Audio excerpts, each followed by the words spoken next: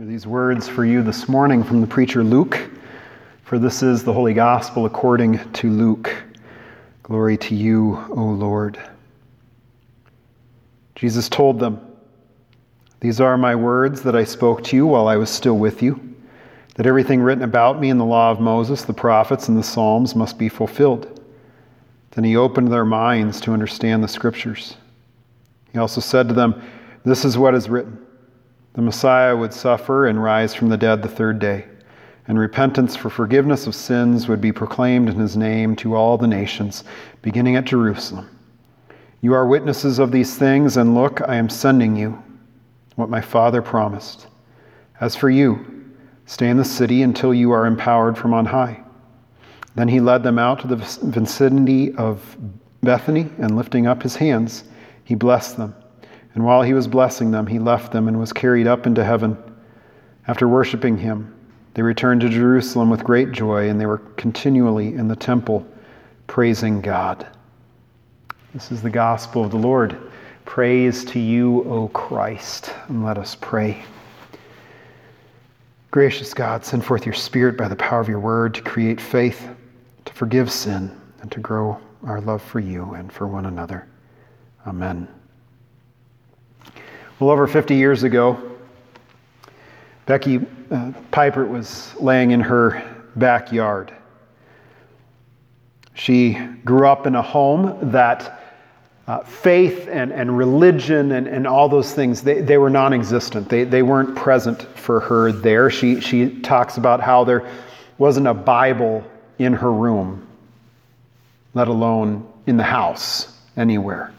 But she had began to investigate religion, began to investigate the things of deities, various religions, in part because of things she had discussed and learned about in a philosophy class.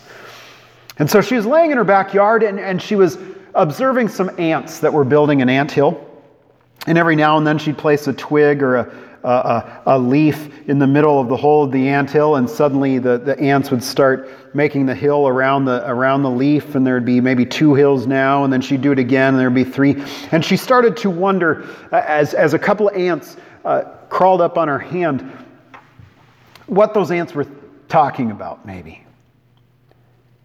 Maybe one of them was like, I need to let you know, I believe in Becky. And the other ant would say, "Well, how can you believe in Becky? Becky doesn't exist." And the ant could say, well, look at all this stuff, and how could we possibly have created a leaf like that on our own? Well, the leaf is just there, the other ant would say.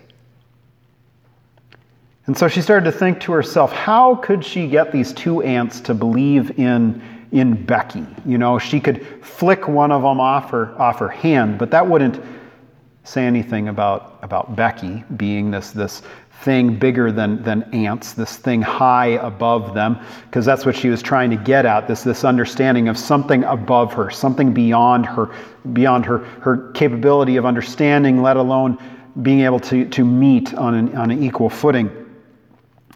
But flicking the ant off wouldn't say anything. It would just say, well, life is hard, life is dangerous, and sometimes ants disappear.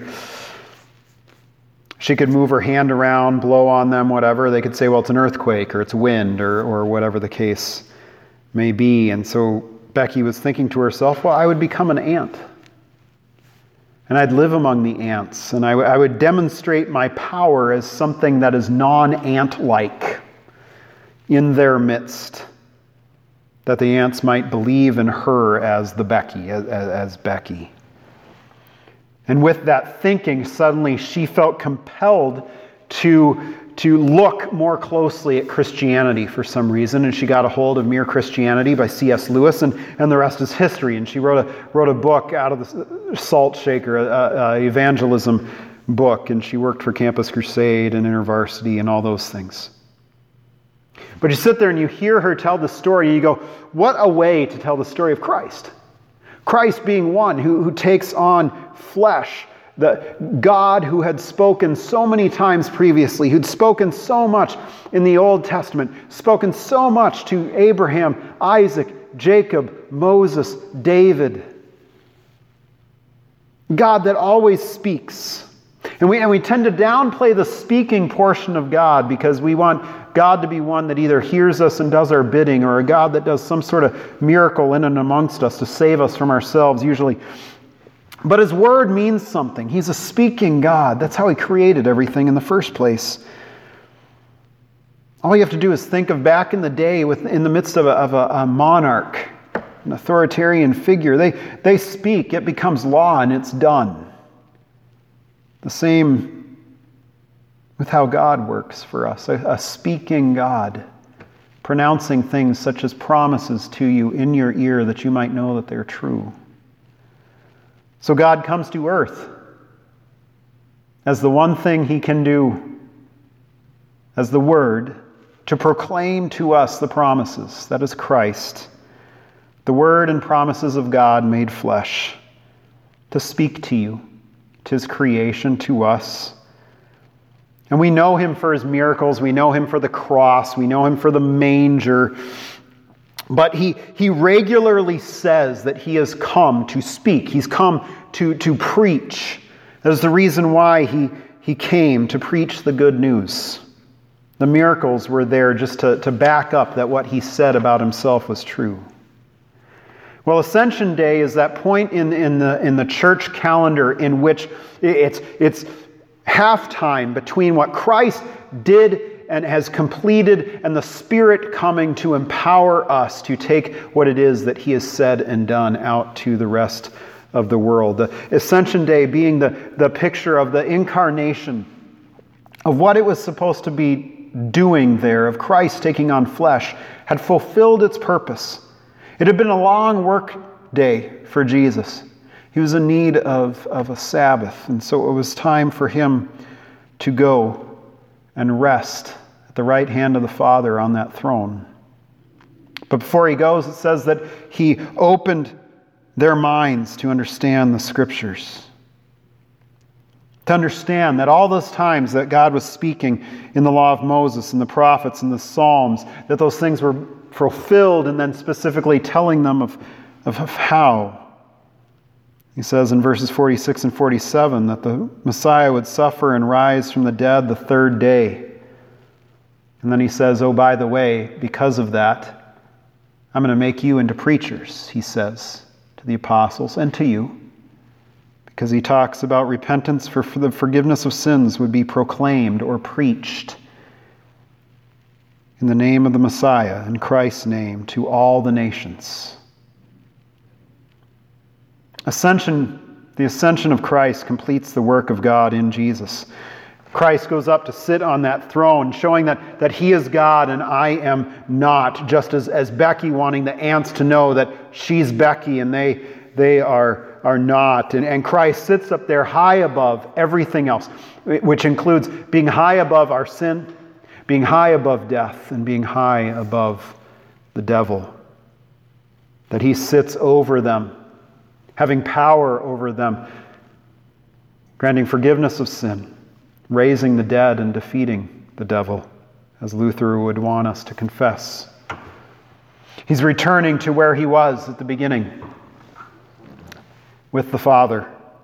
He tells us so many times in the Gospels, so that He might come again to get us. That'd be John 14. But then also, He does this to make way for the Spirit. Think of it this way. God comes to earth as Jesus, and He puts on flesh. He becomes a human being. The story of Christ is God being the actor in the midst of our salvation. He is the one who does the active portions of all of it, putting on flesh that He might preach and teach and be present in the midst of His people, to suffer with them, to suffer for them, to die and to rise, to prove that He has power over sin and death. But also as the human being, Jesus could not necessarily be in Galilee and Jerusalem at the same time. People had to come to Him. Crowds had to follow Him around. Well, here what ends up happening is Christ ascending makes way for the Spirit, makes way for the picture from the opening chapters of the book of Ezekiel, where Ezekiel is speaking to those in exile. And he gives this picture of the throne of God with wheels and being able to go wherever it wants to and eyes all over it. So God is seeing anything and everything in the midst of the world. And Ezekiel is preaching this to those that are in exile, that have been ripped away from that place that was called the Promised Land, from the temple where God said his name was going to dwell. And Ezekiel proclaims this to say, no, God is with you here, even in the darkness, even in the pain of exile. And so it is with the Holy Spirit. The Holy Spirit being present with us now, just as it was yesterday at this time with you, just as it will be a few hours from now. But the Holy Spirit comes in order to make you into a preacher. He gives you the sermon.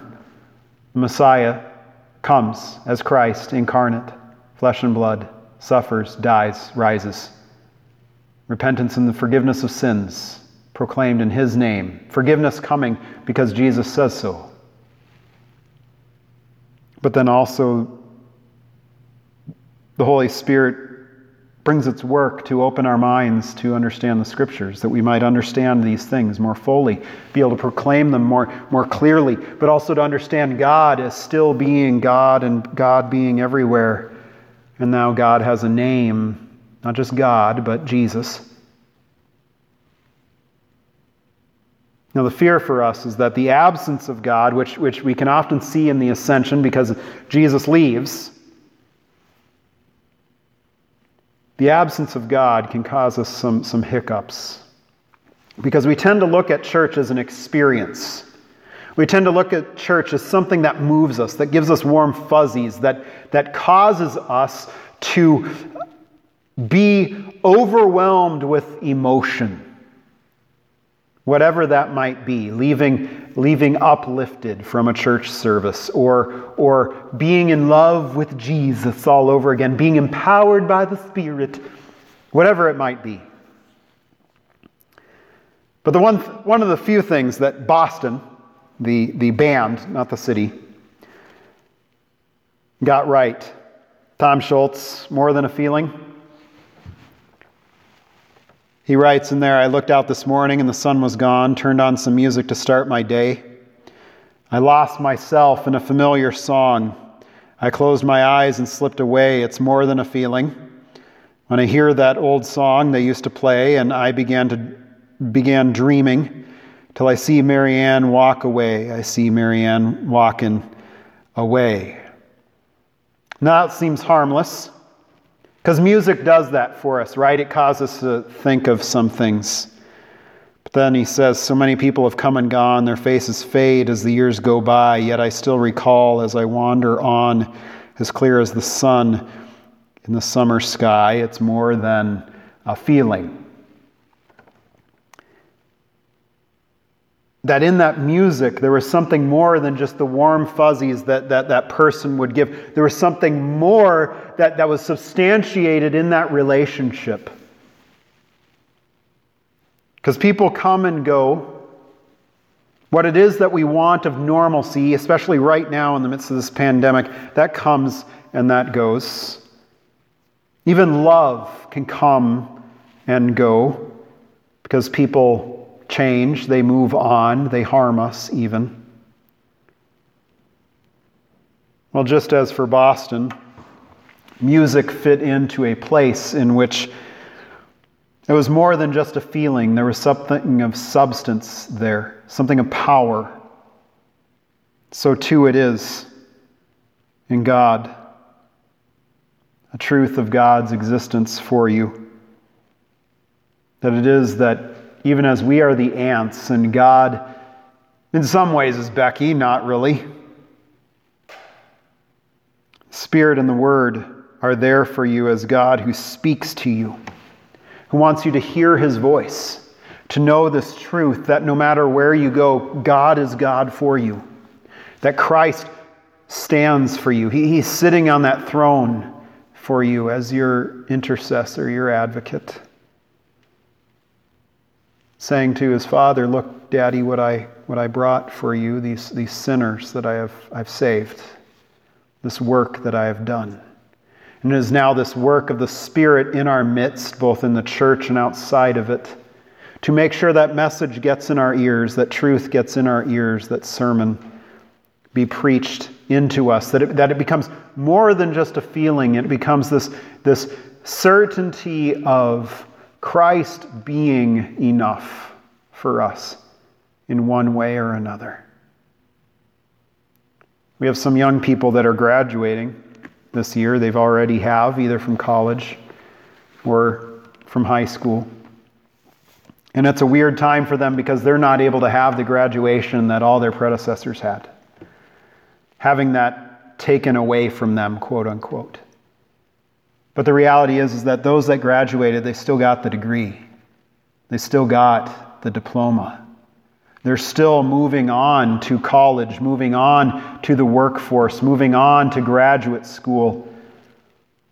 Because regardless of what this pandemic has done to rob us of our rights, to rob us, that's R-I-T-E-S, by the way, or rob us of our ceremonies, rob us of the things that give us that warm feeling of, look what I accomplished. It can't take away the fact that our graduates have succeeded in what it is that they set out to do, and no one can steal that from them. So too it is. Christ ascended and sits at the right hand of the Father to prove that what he has done for you is true, and no amount of emotion or feeling can take that away from you. And now we continually wait for him to return. And while we wait, the Spirit speaks that we might know of what he has done for us. And with that, we say thanks be to God. Amen.